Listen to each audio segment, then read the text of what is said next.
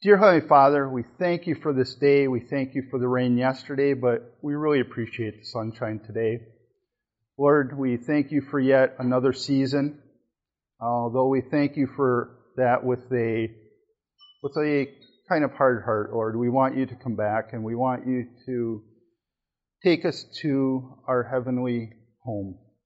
Lord, we want to do everything that we can to hasten that work, and we ask that you guide us in such a way. Lord, as we finish today, please give us wisdom and guidance, not only in this seminar, but in everything that we do. Please guide our steps. We ask these things in Jesus' name. Amen. The who, what, when, where of estate planning. This is day 5. So where have we been? On Monday, we started out with estate planning made simple. I provided you with an outline sheet of terms, but these are terms that you're not going to see in a legal document or a legal dictionary. These are terms I kind of made up. I used the basic language, but I used more of a simplistic term for it. Doesn't mean that the terms aren't important. It just was an ability for us to speak the same language as we were going through this. The next day, we talked about who has the power. Of course, we know that God has the power in all things, but in our earthly world, we also know that we need powers of attorney. We talked about powers of attorney for financial and powers of attorney for healthcare. The next day, we talked about who do you trust, and we talked about trusts and the issues that surround trust and whether you need a trust or not. And I had to come up and say to you, when I get the question, do I need to trust? I say I don't know, because we need to know your circumstances, we need to know your goals. A trust is not a one-size-fits-all, and quite frankly, many people that have trust don't need them. Then yesterday we talked about what is your will, and we talked about wills. Now, both on the day of trust and the day with powers of attorney, we were able to finish, but we had a little carryover. We're going to have a little carryover from wills. I want to talk to you about a few small things before we move on to today's. So, somebody will come into you and say, I am the administrator of the will, the executor of the will, or the personal representative of the will. You know what? They're probably all the same person. But there's a little bit of distinction. An administrator is usually somebody that's appointed by the court. So in the old days, we used two different terms. We used the word executor, and people understood that term. But an executor may be an executor because they were named in a will, but they may not be an administrator because they may never have been appointed by the court. So there's a little bit of a distinction. We still use the word administrator, but for the most part, we've gotten rid of that term. We use the word personal, or the term personal representative. That term came to be in Michigan in 1999 when they redid the probate code. So today, if somebody says, I am the personal representative of somebody's will, that means that they're the person that's in charge. They may or may not be an executor because the court may not have officially appointed them. They may have gone through informal probate, or we don't have an actual court hearing or a court rule. And besides, it's more words, right? It is more words. Isn't that wonderful? The other thing that you're going to hear, and I said it quite a bit yesterday, and I think I made the distinction, but we amend a trust. We do a codicil to a will. A codicil is just an amendment to a will. The word heir and devotee confuses people. Not just you. I know many, many attorneys that this confuses. A devotee is a person who is left assets in a will. Sometimes we use the word devotee in a trust, but it's not really correct. So if I were to leave you something in my will, you would be a devotee. Now, we are not related, right? So you are not my heir. An heir is somebody that would take pursuant to either blood or by law. Now, the funny thing is a devotee is always a devotee. An heir is always an heir. But occasionally, an heir is also a devotee. So my children are my heirs, right? they would take by blood and by law. But if I don't include them in my will, they are not devotees. We only give into heir at law because that would take about an hour to even explain. We are all children of Abraham. One last thing I want to tell you, and this is in the second to the last of your term sheet, oral will. Currently not recognized in Michigan. The word currently there is intentional. I don't know where this is going to be in many years from now. We're getting close to digital wills, so it may be coming. But I want to draw your attention to the parenthetical. If you can say it, you can write it down. Right now in Michigan, it's got to be written. It's got to be written in some form. And what I say by some form is there's a couple cases out there that says digital wills may be okay. Maybe. As far as this class, as far as your lives, go in, have the will written, have it witnessed, and if you have the ability, have it self-affirmed, which means there's a notary paragraph that's got the language that says you're of 18 years of age, you're of sound mind, you understand what you're signing, and nobody has coerced you to sign the document. Once you have that, the notary signs it, the witnesses sign it. If you take that one to court, you will win virtually every time. Virtually every time, not all the time. Yes? I hate that. Who you need to be your witness is you need to have somebody that's independent, that you can find in the future if need be, and that they're younger than you. When I first started the law firm, my first secretary was a little bit older than I was by many decades, and she would be my witness and my notary. Finally, I went to my managing partner. I said, "This isn't going to work." And many times she's older than my clients, and she's definitely older than me. We're going to have a problem if we ever have her as a witness. She was reassigned the next day. Okay, so today, when and where do I start? Where do I go from here? So we've talked about your major estate planning documents, and we even talked about documents that you can have that pass outside of estates, like ladybird deeds and holding things jointly. So where do I start? But more importantly, when do I start? When? Today. Literally today? Maybe. But I want you to start considering this. Start your estate planning today. This is one of my favorite quotes. I've never figured out who provided it, so I can't cite it, but don't put off until tomorrow what you can do today. Why this is important is, if you recall the sermon from last Sabbath, there was kind of an indicator of estate planning in it. And that is, there was discussion as to you don't know when you're going to pass, right? And we understand this as Christians. We understand keeping our heart pure, being Christ-like, because you don't know when you're going to pass. It's the same for estate planning. This is one of those issues that it's so easy to put off. I've tried to keep this upbeat. I've tried to keep it somewhat light, but it's a serious issue, right? And it's depressing. Nobody wants to do this. I gave you the example of my wife. She just did not want to come in and do this. Why? It's depressing. You got to think about your death.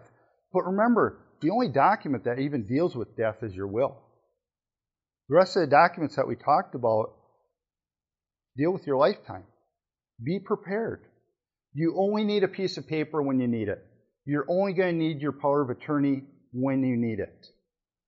And the problem is when you need it, you don't have the ability to sign it at that point because something has happened in your life that document needs to be there. Somebody needs to step up and be your agent. Powers of attorney for healthcare, I'm going to tell you, is the most important document you can have. Second is a distribution for you upon your passing. Estate planning is about stewardship. If you want to be a good steward, you're going to take care of your assets. How big of a deal is this? I was floored, literally floored. My daughter Samantha helped me prepare this. And she asked me a really good question. She goes, when should I do my will? She turned 20 yesterday. She understands it. Now, are other people in her class going to be like that? Am I going to have a rush of 20-year-olds and 21-year-olds? Probably not. But at least she's forward-looking. She understands the issues. She understands the problems. She has that done now. She have to have it done again, maybe 5-10 years from now? Sure. She's going to have to review it. She thinks she wants to be married, and that's good. She's probably going to have children. That's good. She's going to be changing it. There's nothing wrong with changing your documents. I would actually argue the opposite. If you're not changing your documents, you're not living. Right? Because your life is going to change. You're going to have different assets tomorrow than you will today.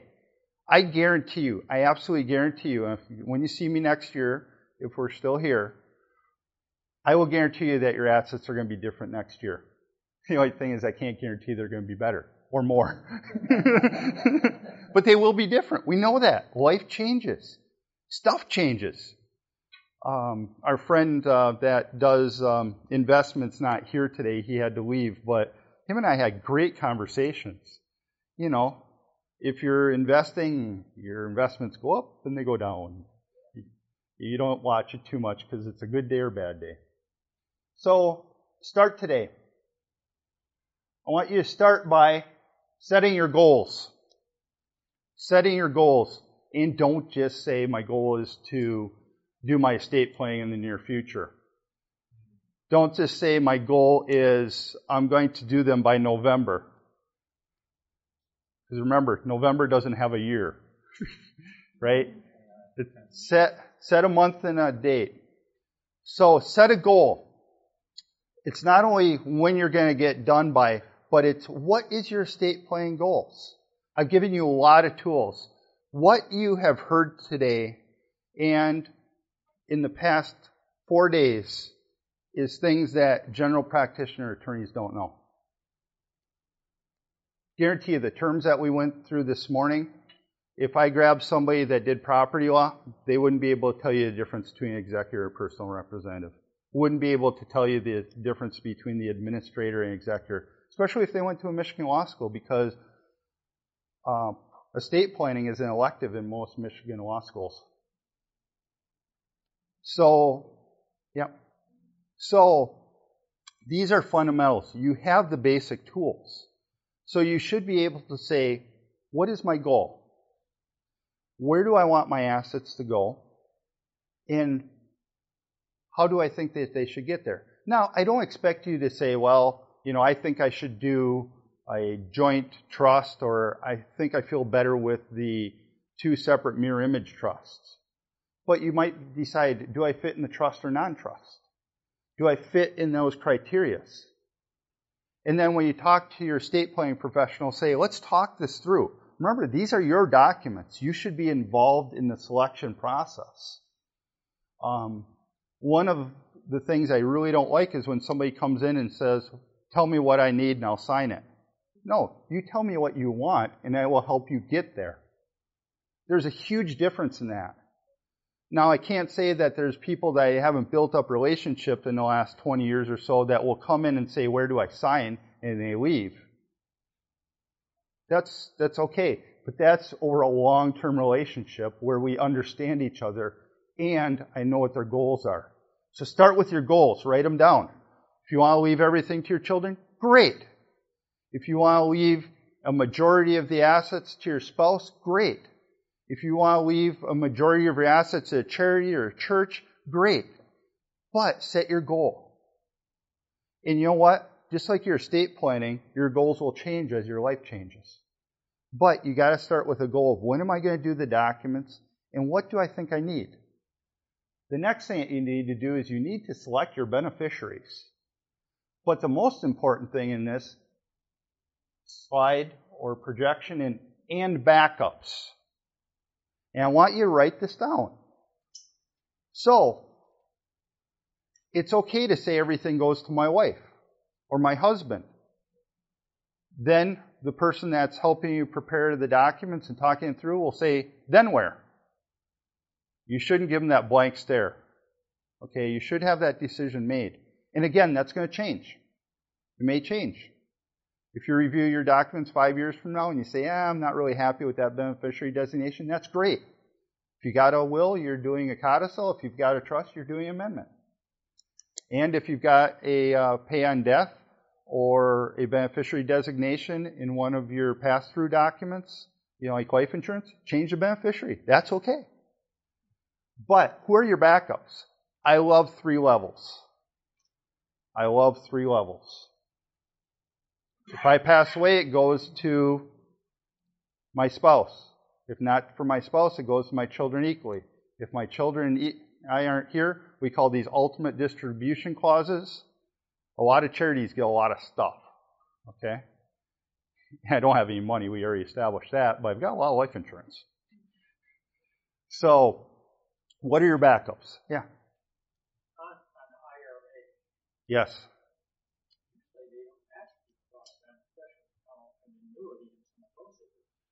An IRA, they will. You'll do a beneficiary form. So let's say you want to name an individual on your IRA. You can name the individual, your spouse, or children. Be careful about minor children. We talked about that before. But your secondary or your backup beneficiary could be my estate. Or if you have a trust, name your trust. They'll give you the form. Contact. Yeah. And what you've done is you've just probated that. So you've paid money twice. You've paid the fees for the IRA, right? If it's a traditional IRA, I'm assuming, because a lot of us don't have Roths. So you've paid the tax by having it transferred to the individual who you may want to have had received it also, plus you're probating it. So that's a Monday thing, if not today. Select your fiduciaries, personal representative, guardians, conservatives, trustees, agents, patient advocates, all those neat terms on your sheet. Choose them. And you know what? They may be different.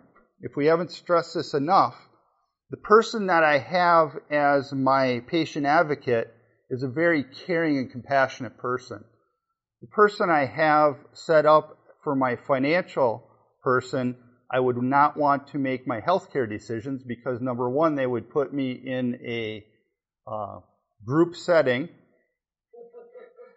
It would be like the old hospitals. I'd be in the same room with about 20 other people.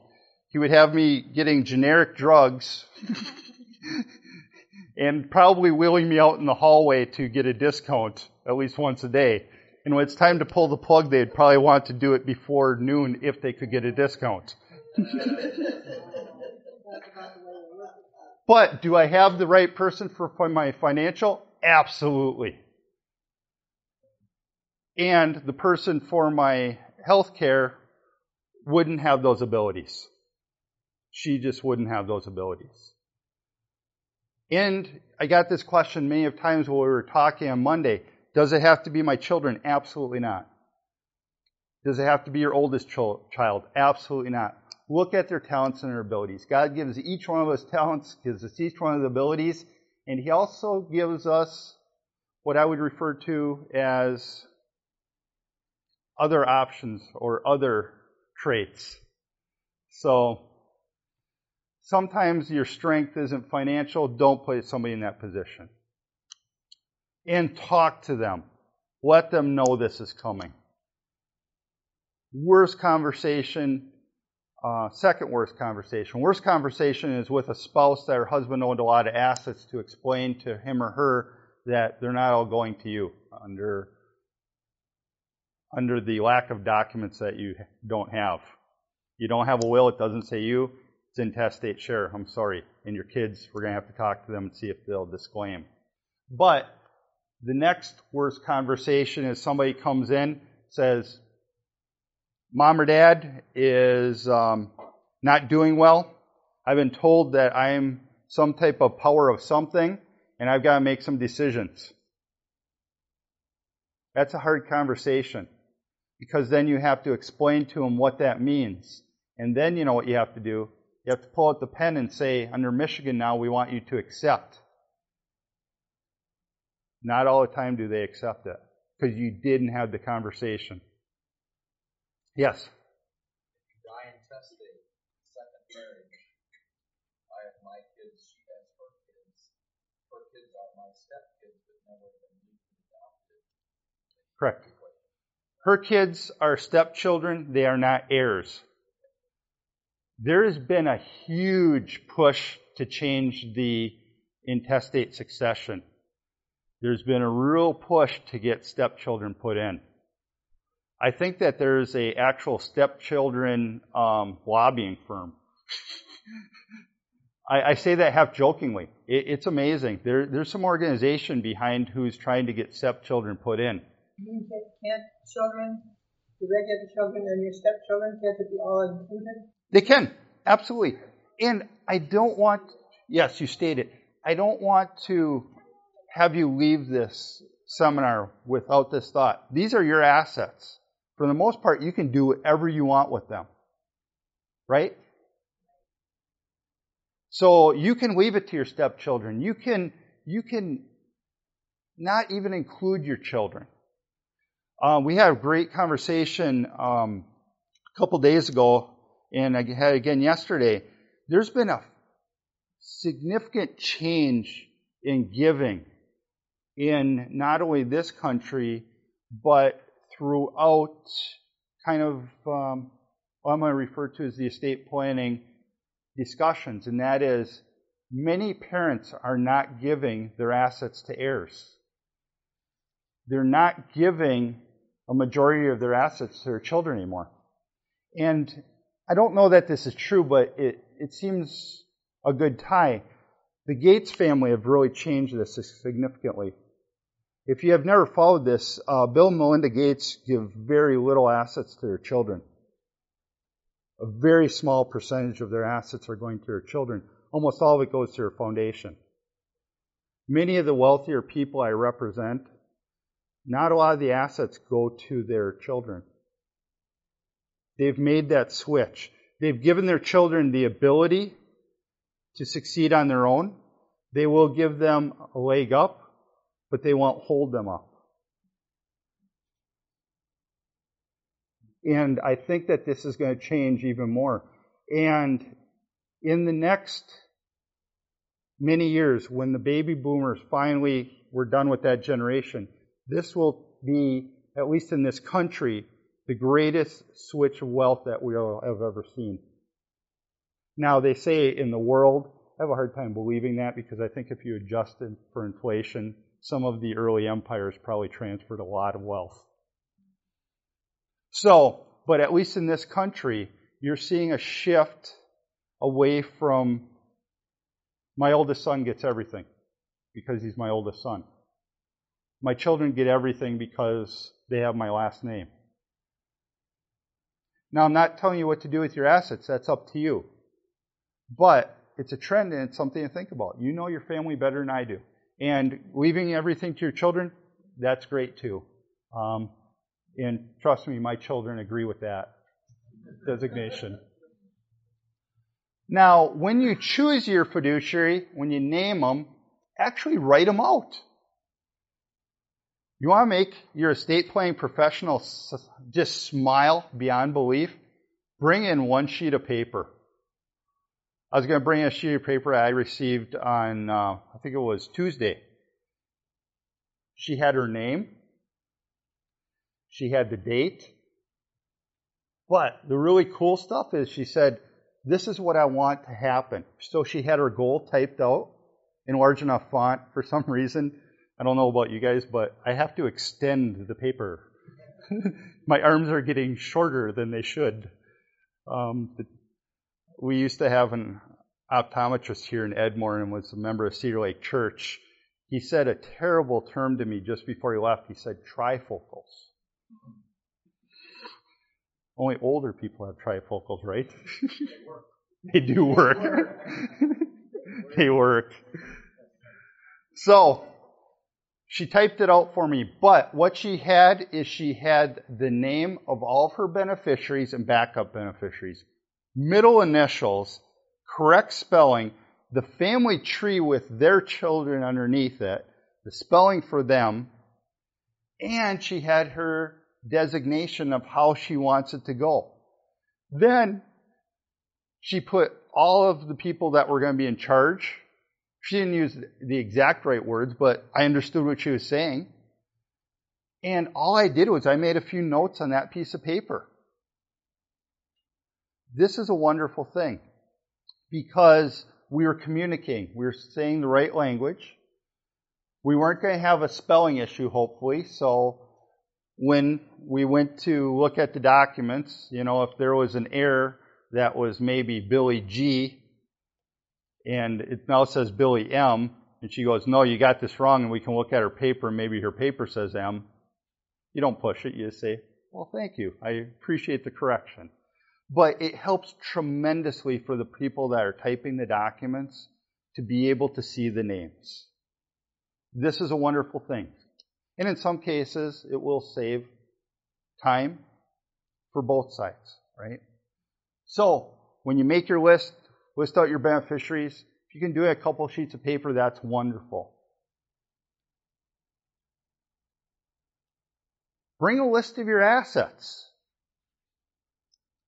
Kind of make that chart that I made up here yesterday. What are in your name? What are all the assets in your name? What are the assets in which have a beneficiary or a pay on death or held jointly? It's going to be very important. Now, it's going to change. This is a snapshot of your assets as of this specific day. But at least you've got a list of assets. Bring your deeds to your property. If you need to talk about a ladybird deed, if you need to talk about anything like that, it's nothing worse than saying, here is a deed for my property. And you look at it and it's not up to date. Also, please don't bring an abstract. Attorneys hate abstracts. I'm going to give you a secret. They're absolutely useless now. Nobody does abstracts anymore. They look neat. What an abstract is it's a pile of all the legal conveyances for your property. And people used to pay a lot of money. And what was great is it was the ultimate hazing of attorneys. When you were young and you just started out, they would put you in a basement or a room with no windows and they'd make you do abstracts. Now we have title companies, so we don't need abstracts. But don't bring in your abstracts. We'll smile at you and just say thank you and give you back. Plus, they usually smell, so you want to get them out of the office because they smell musty. Get an idea what your bank accounts are. You would be amazed on how many people I talk to and say, how many bank accounts do you have? Well, I don't know. Because if you're living in Florida, you have 1 or 2 bank accounts in Florida, right? They always forget about the Florida bank accounts, don't they? Investments accounts, titles to vehicles. Usually I'll ask somebody, how's your vehicles titled? You'll get that blank stare. Don't know. And you know what this does for you too? This also provides for your fiduciary. If you get this stuff together, if you make it out a list, the person that is in charge of your estate, they will actually know that you have a bank account in SunTrust in Florida. It's terrible when you're administering an estate and you have to wait for the 1099s to come in so you can find out what they actually own. Or you have to go to the accountant and say, what are they claiming interest on for taxes? Yes? Investment advice. Yeah. Who every year sends me a bill for all the assets that I have with him. So I call him up. I said, wait a minute. I don't owe this annually. He said, I know you don't. But if you're not here, the people who are left will say, wow, I better check this life insurance. Yes. And then they realize that you have that. Yep. No, great idea. I didn't put it on here intentionally, but life insurance. If you've got life insurance, my guess is you don't know where your policy is. How many people know exactly where your life insurance policy is? You don't count. You don't count either. You organize your sock drawer. You don't count. She's nodding yes, I do. So, okay, a survey out of this room, we had about 3. We're at 10%, maybe at best. If you don't know where your policy is, ask your agent. Get it. They'll get you a copy. Yeah. But, great job, right? But, that's important. It's important to know where your policy is and who has it. So this is where you start. So, if you got it, you make a list of what you want with your goals. But what's your first goal? Your time frame, right? When are you going to do this? Now, the next question you have is, choosing somebody. Before we go there, this is one of the questions I have gotten. What's the difference between an estate planning attorney and an elder law attorney? My quick answer is about $50 an hour. One's a little bit more expensive than the other. And sometimes they flip back and forth. Well, for a while, elder law attorneys were being charged more because it was a new term, so they got to charge more. Then the estate planning attorney says, well, that's not fair. We actually do more than you guys, so they up the rates. So this ended up being a battle of increase of rates for about 2 or 3 years. So what's the big difference? Elder law attorneys is kind of a new term. This is when we talk about Medicare and Medicaid. This is when we talk about governmental benefits. Most elder law attorneys also do estate planning. Not all. Most estate planning attorneys do elder law, but not all. Now, what's great in Michigan is we have a continuing legal education organization. I've got an estate planning certificate through them. I went through a bunch of courses, did a lot of practical work. It took a while to get it, but I've got a certificate. They've now started an elder law attorney certificate in Michigan. It's been going for almost about a year. Reason why is I think that the organization needs more money. But it is good to go to somebody that knows what they're doing. When you talk to your estate planning professionals, and I say estate planning professionals because it's not always attorneys, find out the percentage of their practice that's dedicated to estate planning. I know many general practitioners that are great at estate planning. They can do wonderful wills. Actually, a good friend of mine is in a bank. He's an attorney. He's got his master's in tax. He's one of the most brilliant people I know.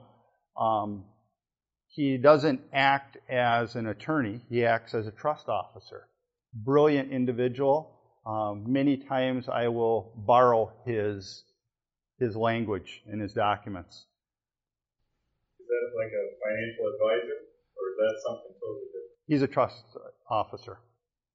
So he works for a number of banks. He'll go in and set up their estate planning portion of their bank. So an estate planner could also be a financial advisor? They could. Yeah. And usually what we talk about your estate planning team. You know, you'll have your accountant, you'll have your financial advisor, you'll have the attorney or somebody that works for a trust department, somebody like that. They'll get together. If you've got a big enough plan, we'll actually meet quarterly and make sure things are going. The same person for all three of us? They're going to charge you more? Probably not, but you know, it's a good observation. How long have they been practicing, or how much time do they dedicate? And what do they charge for services? There's 3 ways that you get charged for services. Flat fee, hourly rate, and this pops back and forth. For a while, the trend was to charge a flat fee. Now it seems to be going back to hourly rate or free. And we'll talk about free in a minute. Stay on track. Once you start, stay on track. Schedule your follow-up appointments. I brought one of my cards as an example. When you would come into my office, we schedule your next appointment. You don't leave without getting your next appointment because you got to stay on track. And usually it's either to review your documents or it's to sign your documents. But let's face it, you probably don't want to do this anyway, right? Human nature. You got your first appointment. There's so many times that I've had the situation with colleagues that they'll say, I've got a stack of estate planning documents in my office where people came in, we prepared them, and they haven't come in. Or, this is my next favorite, and this comes to the story that we talked about on Monday. I have a trust. Where is it? I don't know. But I have a trust. I've never signed it, but I have a trust. I have a will. Where is it? I don't know, but I have a will. You find out that it's been sitting in the attorney's office or some trust department for the last decade unsigned. So stay on track. Review your documents. I don't recommend that you just sign. Review them.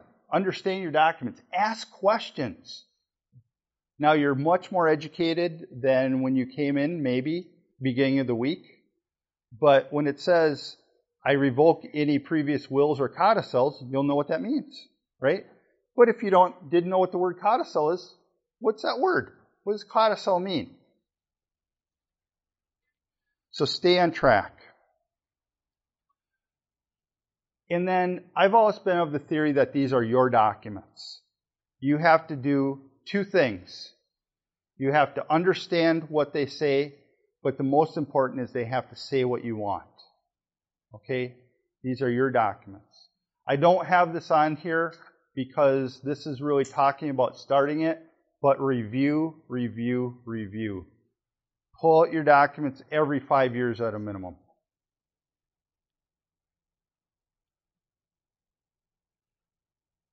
Depending on your age, statistically you will change your documents between 3 and 5 times.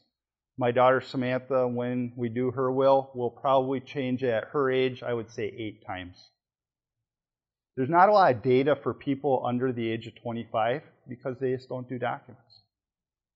But I think that's going to change. Maybe we'll tell millennials it's cool, right? All the time that you're not spending looking for jobs, you can do your estate planning. We'll get that one cut out of the audio.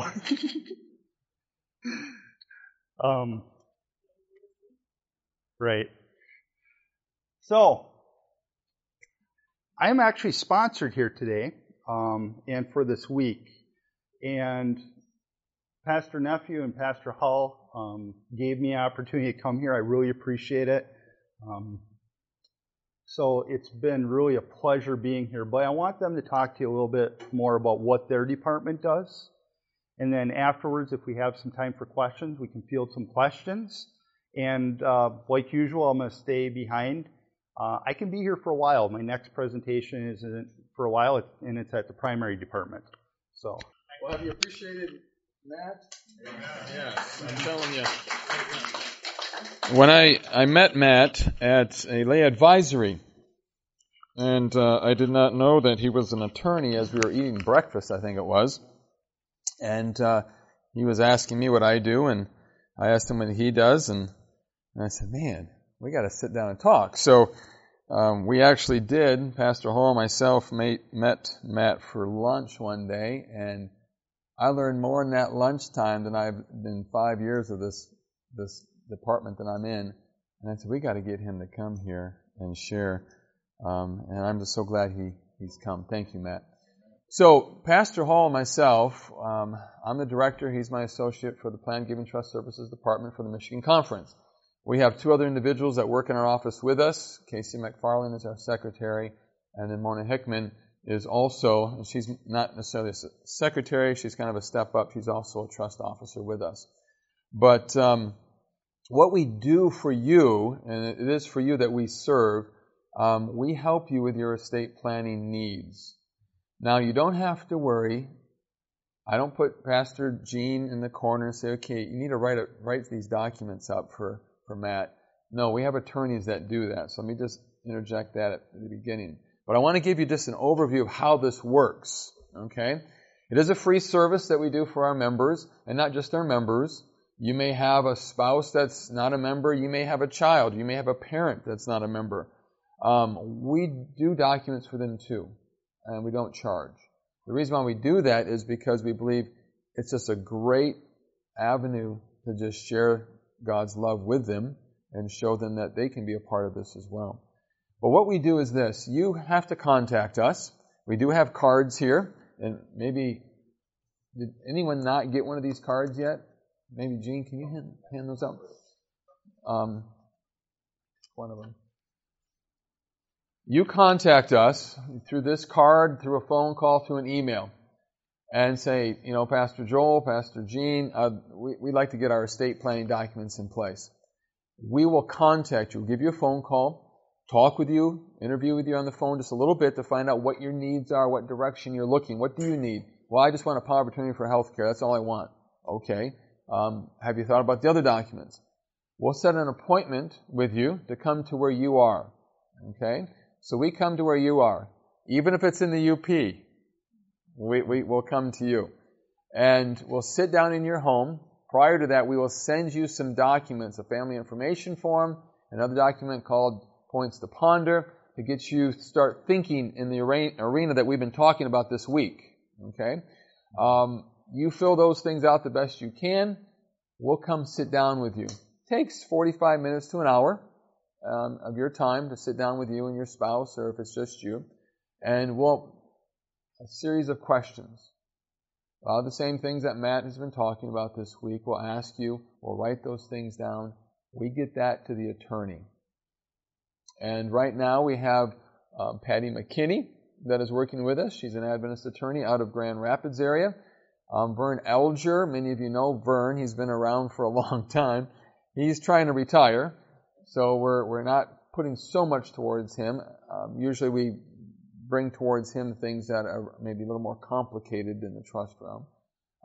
And we're looking for some other attorneys to help us. Matt?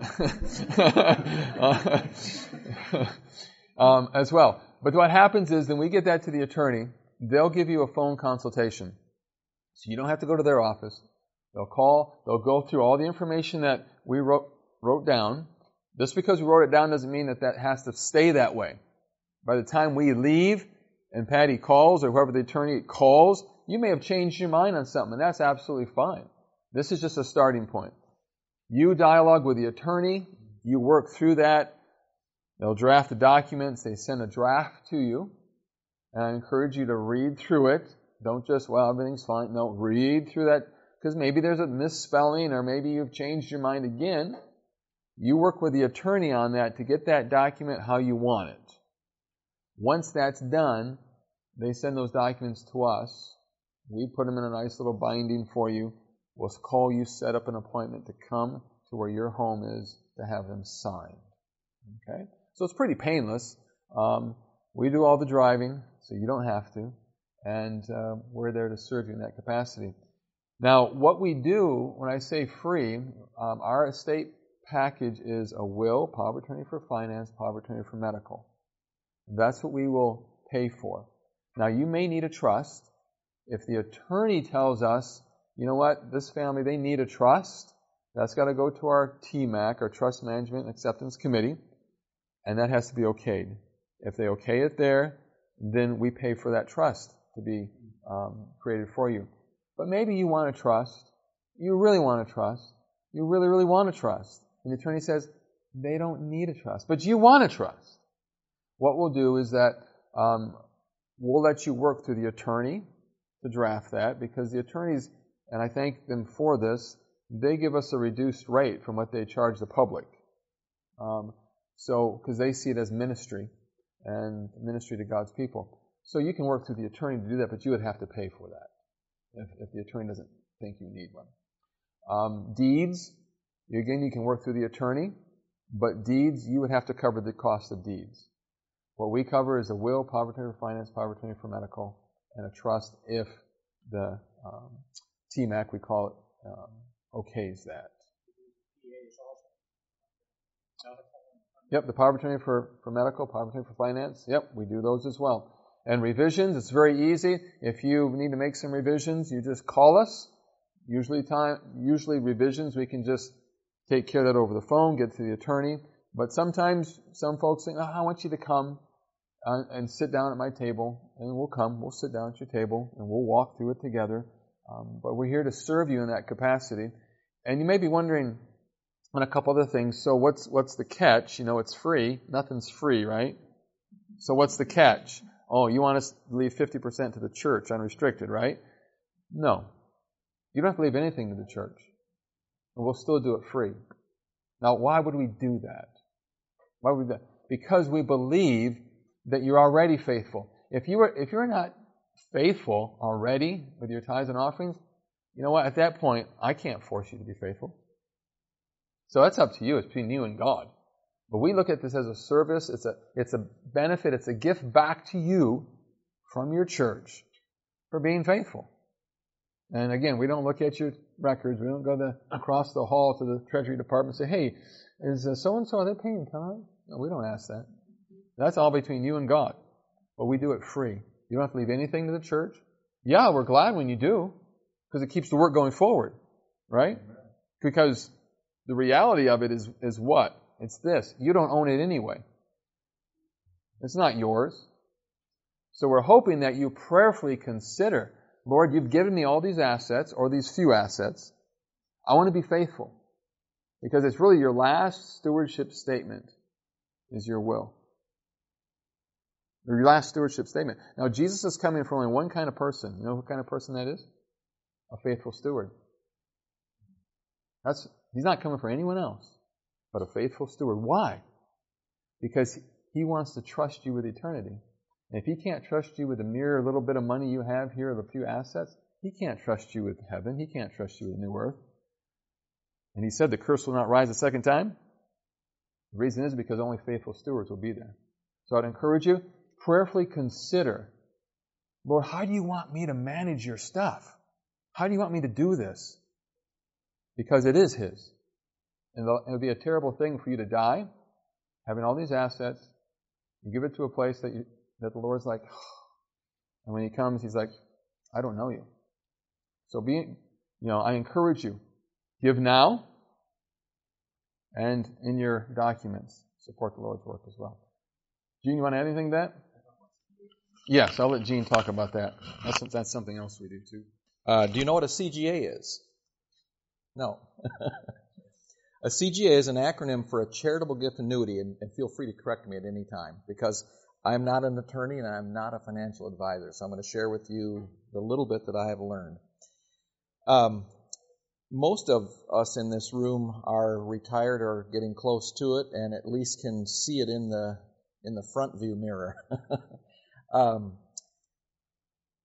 Statistics show that for retired people, their first number one fear is their health, right? Am I going to get sick? Am I going to get dementia or whatever? Or am I going to die?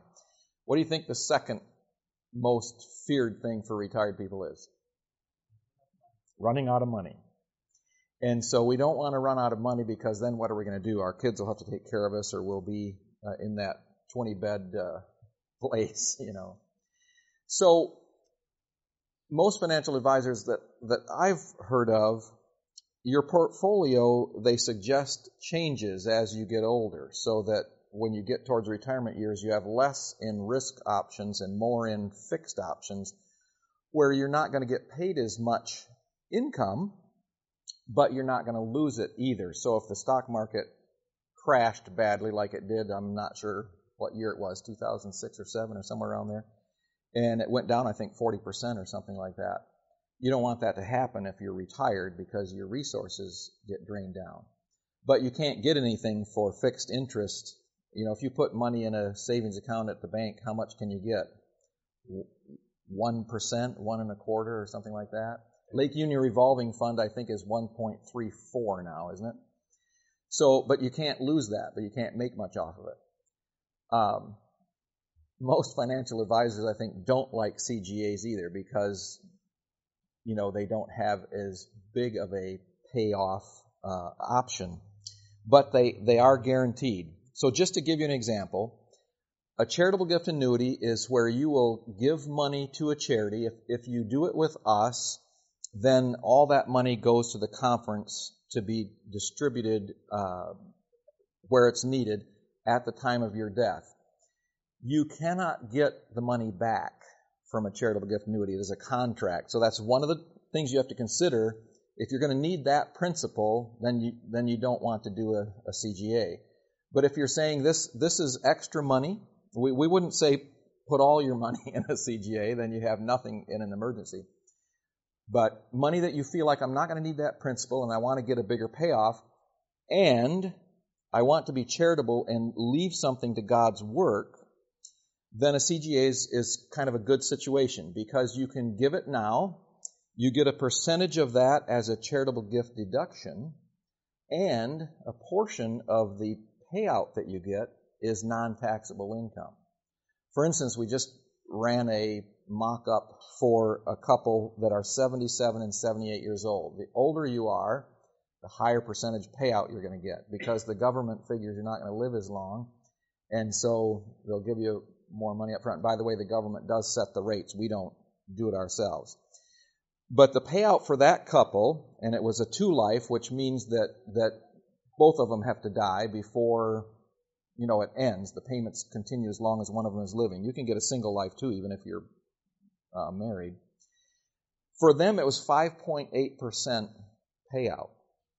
But because more than half of that payout was non-taxable, the actual return was about 8%, meaning because they're not having to pay tax on a big portion of that payout, then it's really worth more because they're saving the tax money. So just wanted to share that with you. Again, this only works if you don't need to get that principal back and you want to give a charitable gift to the church as well. So you can give that gift up front but be gaining income while you are still living. Does that make sense? So if you want more information about that, let us know. As I said, your financial advisor will tell you not to do that. You have to factor in that you want to give a charitable gift along with gaining income while you're living. So, question time, right? Thoughts on that? I don't like it on the surface. You don't have to answer now. It's a deeper question. No. I'm trying to figure out which pet peeve that is. I think it's 4 or 5.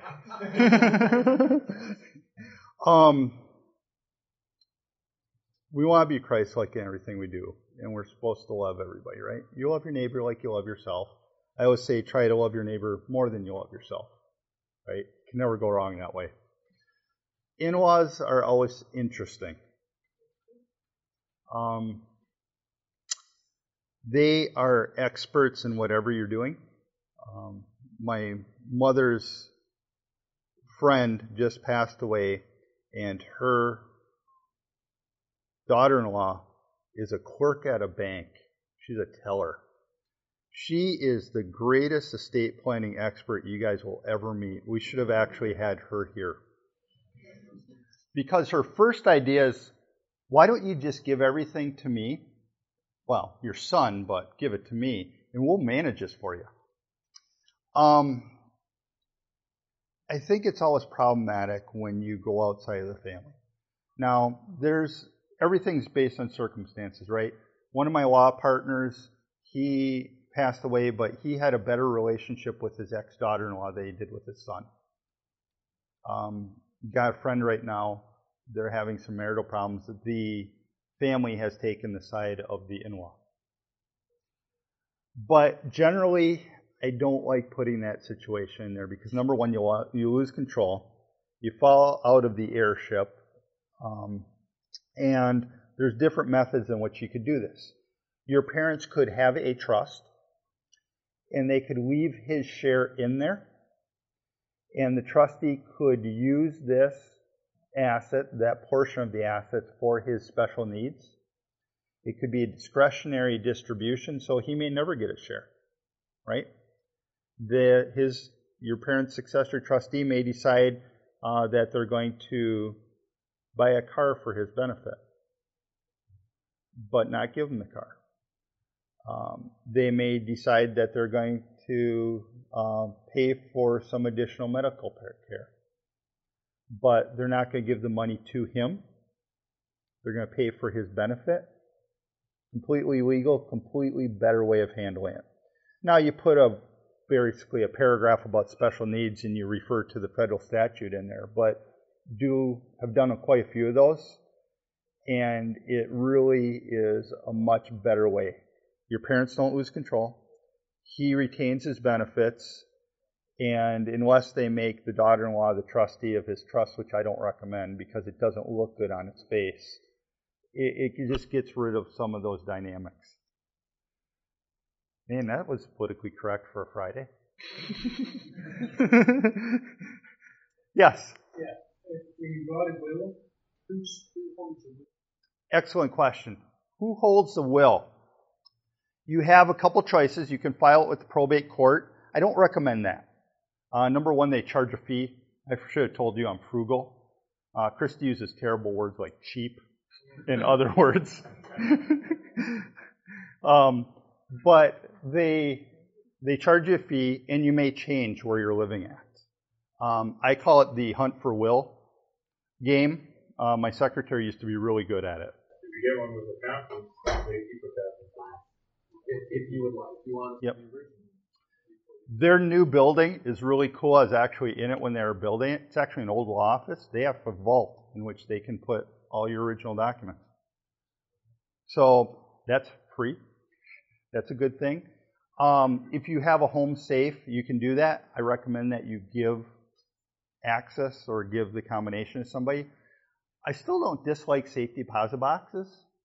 But again, in your power of attorney for financial, you give your agent access to your account and language that says that they can take documents out. So that's really important. Or I'm assuming most people put them in a box or a drawer somewhere. I don't recommend that.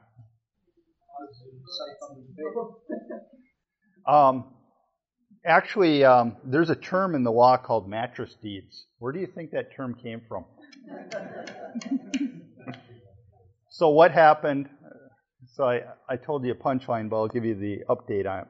So in the older days, what you would do is, and this was usually through farmers, you would have, let's say, 3 children. You would have a designation for your acreage to all 3 of your children. So you would sign the deed. You'd slip it under a mattress. Mom and Dad pass away. You flip over the mattress of the bed. You hand out the deeds. You smile at me like you think I'm kidding. This actually was a valid estate plan. Now, what hurt it is when they changed the law that says the moment I sign the deed, it's your property. I don't have to actually deliver it because we assume that you would accept the gift. So we don't use a lot of mattress deeds anymore, but I'm sure there's some out there. Anybody else? Well, like I said, I'll be here afterwards for a while. You have been just an incredible group of people to work with. Lots of great questions. I have a term sheet up here. Also, if you need to get a hold of me and you just have some questions, I'll give you my phone number and email address. I got to say, for emails, sometimes takes about a day or two to get back to you. I'm not one of those people that you're going to see walking around emailing. I type very slowly, so I will get back to you. Phone, you usually have to tell me who you are, just because I deal with a lot of different people on my day job. So, usually somebody will call up and say, "Hi, this is Joel." And I'll say, "In what context?" Or, "Joel, how do I know you?" Because I use primarily just one phone. I've brought everything to my cell phone now. So I'll get somebody from my day job. I'll get somebody from here from cleaning bathrooms. I'll get somebody who'll call for anything. So you'll just have to remind me who you are, and that's okay. It's not you, it's me. Trust me. Yes? Yes.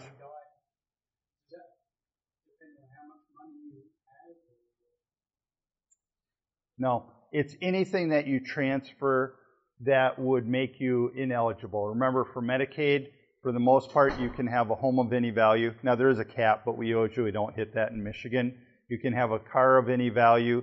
You can have about $2,500. You can have personal property. So anything that you have above that you gave out in the last 60 months, they will bring that back in to the application process.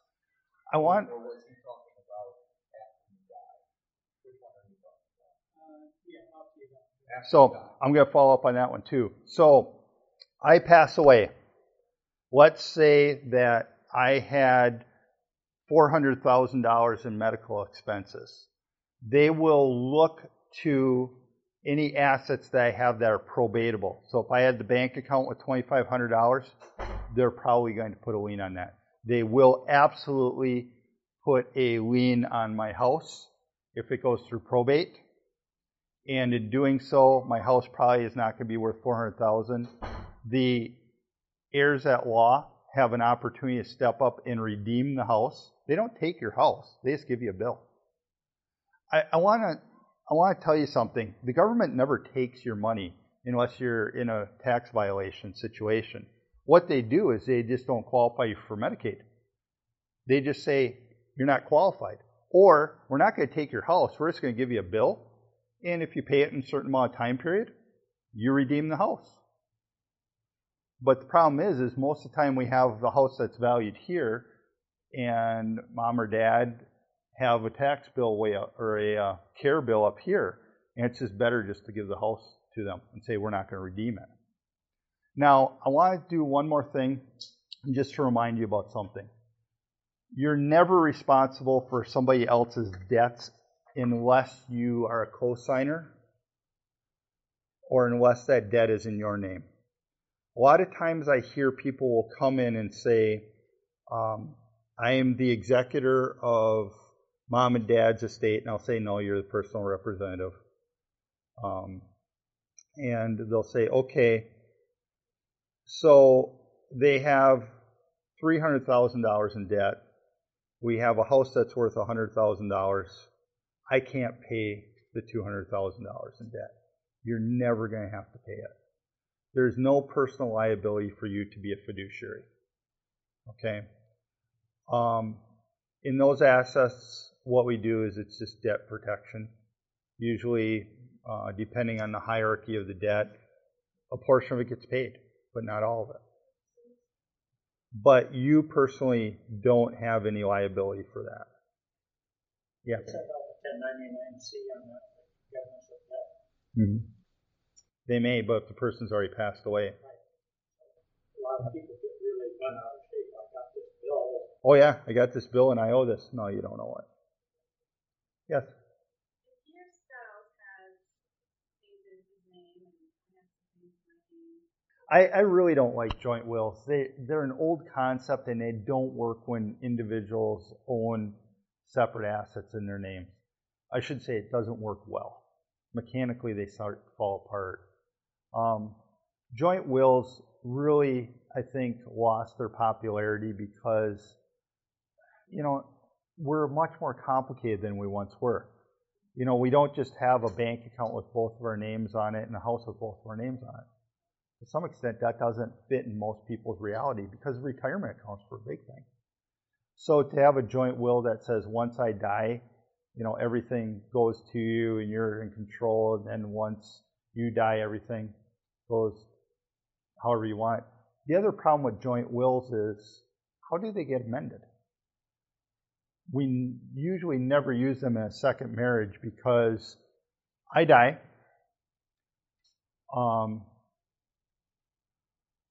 I have a second spouse, and that person has a bunch of children. What do I think that the will possibly is going to look like when she does a codicil? So a lot of the times for estate planning, especially a blended family, you're really talking about heir protection. Not devotee protection, but heirs. You're trying to look at protecting for your child, for children. And there's, it's just a reality. There's usually a disparity of wealth. In a second marriage, one spouse usually brings more wealth or different wealth than the other. So there's that balancing too. So yes, 2 wills. Any other questions? Still saying that you can say that if you leave any of your heirs at least $1 so they can't contest the will. Please do not do that. Is there any truth to that? No, it actually makes it worse. You do not want to... His question's a good one. In the bad old days, what we would do... It really is pork and a porcupine. In the bad old days, what we'd do is we'd say, I'm going to leave my child $1. And that way they can't contest it. That doesn't really work.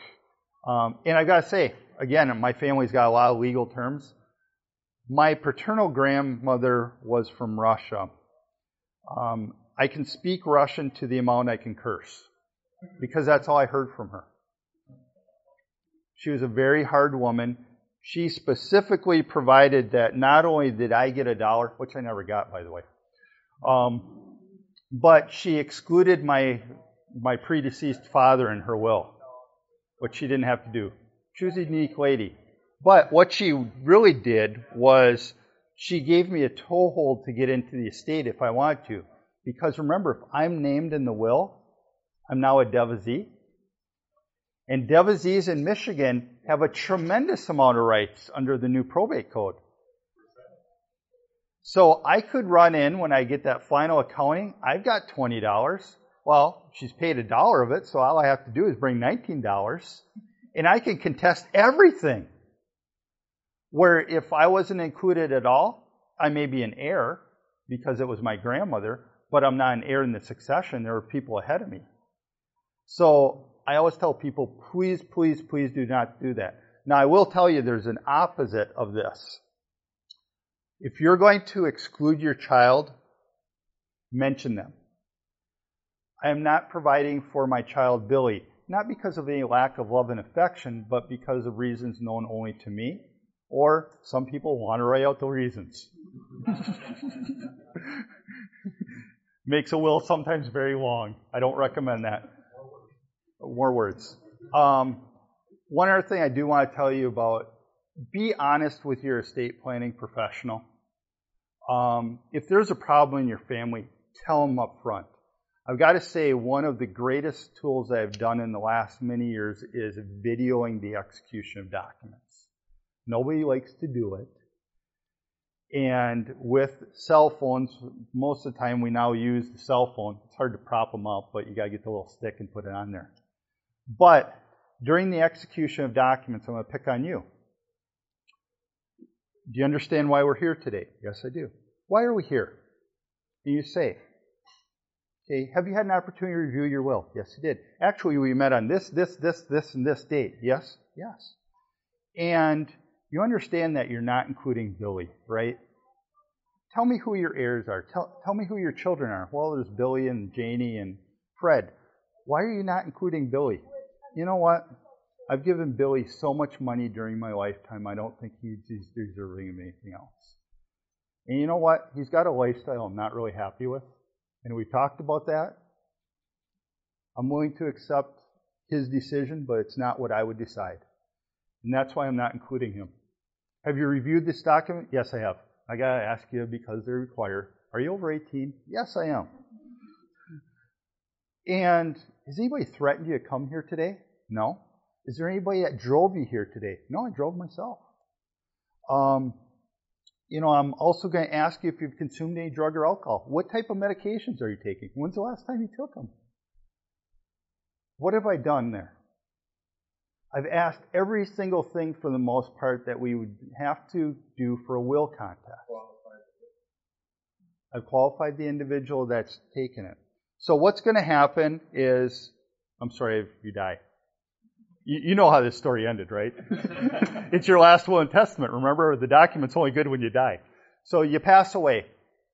Billy's attorney calls me. The only question is when, right? It's before the funeral or after the funeral is the question. So I talked to Billy's attorney, and for the most part, I know most of the estate planning litigators, or at least I did. So he calls me up and I say, okay, game on.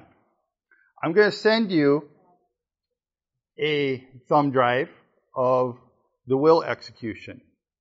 I'm going to remind you of 2.114 in Michigan that says if you bring a invalid case, I get all my fees. Congratulations, this week I increased my fees for this file. I'm now charging X per hour. And I'm going to send you this. Well, by the way, the thumb drive with postage is $10. I expect you're going to send that to my office.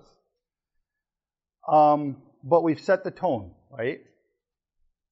We've set the tone. I told them, what did I tell them? I told them that we knew there was a problem with Billy, so we videoed this.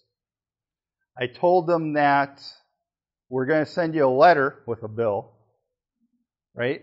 Because they've got to take some initiative on this. In my letter, I'm going to remind them about the fact of frivolous claims, because we're going to call this Exhibit B, or actually A to my response. Exhibit B will be the video, because I'll say when we have the hearing, Judge, I warned him that this video was going to be against his client's position, and I also warned him that we're going to seek fees, and here's the letter before he filed this lawsuit. And then we're going to attach the video. I will never hear again from Billy's attorney. So Billy's attorney will review it. He will have his client come in. He will explain to him the frivolous claim in Michigan. He will explain to him my new and improved fees. And he will have a long discussion with Billy. Now, about 10% of the time, I will get a new call from Billy's new attorney. You know what I do to Billy's new attorney? I send Billy's new attorney Billy's old attorney's letter with a new letter. Because I've set them up. I now have Exhibit A, B, and C. I will never hear again from Billy's second attorney. But what's the moral of this? I knew about it because when we were going through this process, you told me that you have a problem with Billy. So I was able to use the tools in my toolbox to address that. What else have I done? I've saved your estate a tremendous amount of legal fees. And if we would have been sued, I probably got your money back. And what we've done is we've gotten rid of years of hassle. But I wouldn't have known that unless he would have told me about Bill in the very beginning. This is not the time to be meek. When you bring in your goals, one of your goals is take care of Billy. Right? The only thing that I can help you with is what I know about. Or anybody. Either of the two pastors here, either of the attorneys that work for the conference.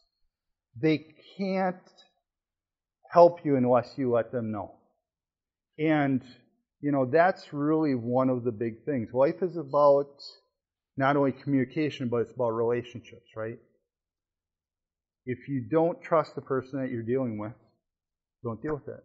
And that's why I like being here. I accepted the position because I heard about their program. It is a really good program that the conference has. I recommend that you at least look into it, think about it. And, one of the key takeaways I want you to think about here is just do something. If you've got documents already, review them. If you don't have documents, set up your plan. When are you going to start? Perfect. Well, I've taken so much of your time. I appreciate the extra time. Let's close with prayer. And if anybody has questions, we'll talk afterwards. Dear Heavenly Father, thank you for this day. Lord, as we come into your Sabbath, we ask that you guide us not only for the rest of this day, but we want to put our hearts right. Lord, we ask that you just give an outpouring of the Holy Spirit onto this campus as we come into Sabbath. And Lord, be with our speaker for the next portion of camp meeting. And Lord, we also ask for traveling mercies on those individuals that will be coming for the weekend. And we ask for safety as we tear camp down on Sunday. And we ask that you be with those individuals that are traveling on Sunday. Lord, we just thank you for many, many blessings that you give us, both great and small. And we know everything that comes from your throne is a blessing. We ask all these things in Jesus' name. Amen.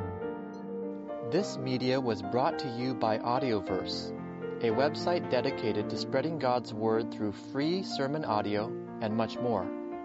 If you would like to know more about Audioverse, or if you would like to listen to more sermons, please visit www.audioverse.org.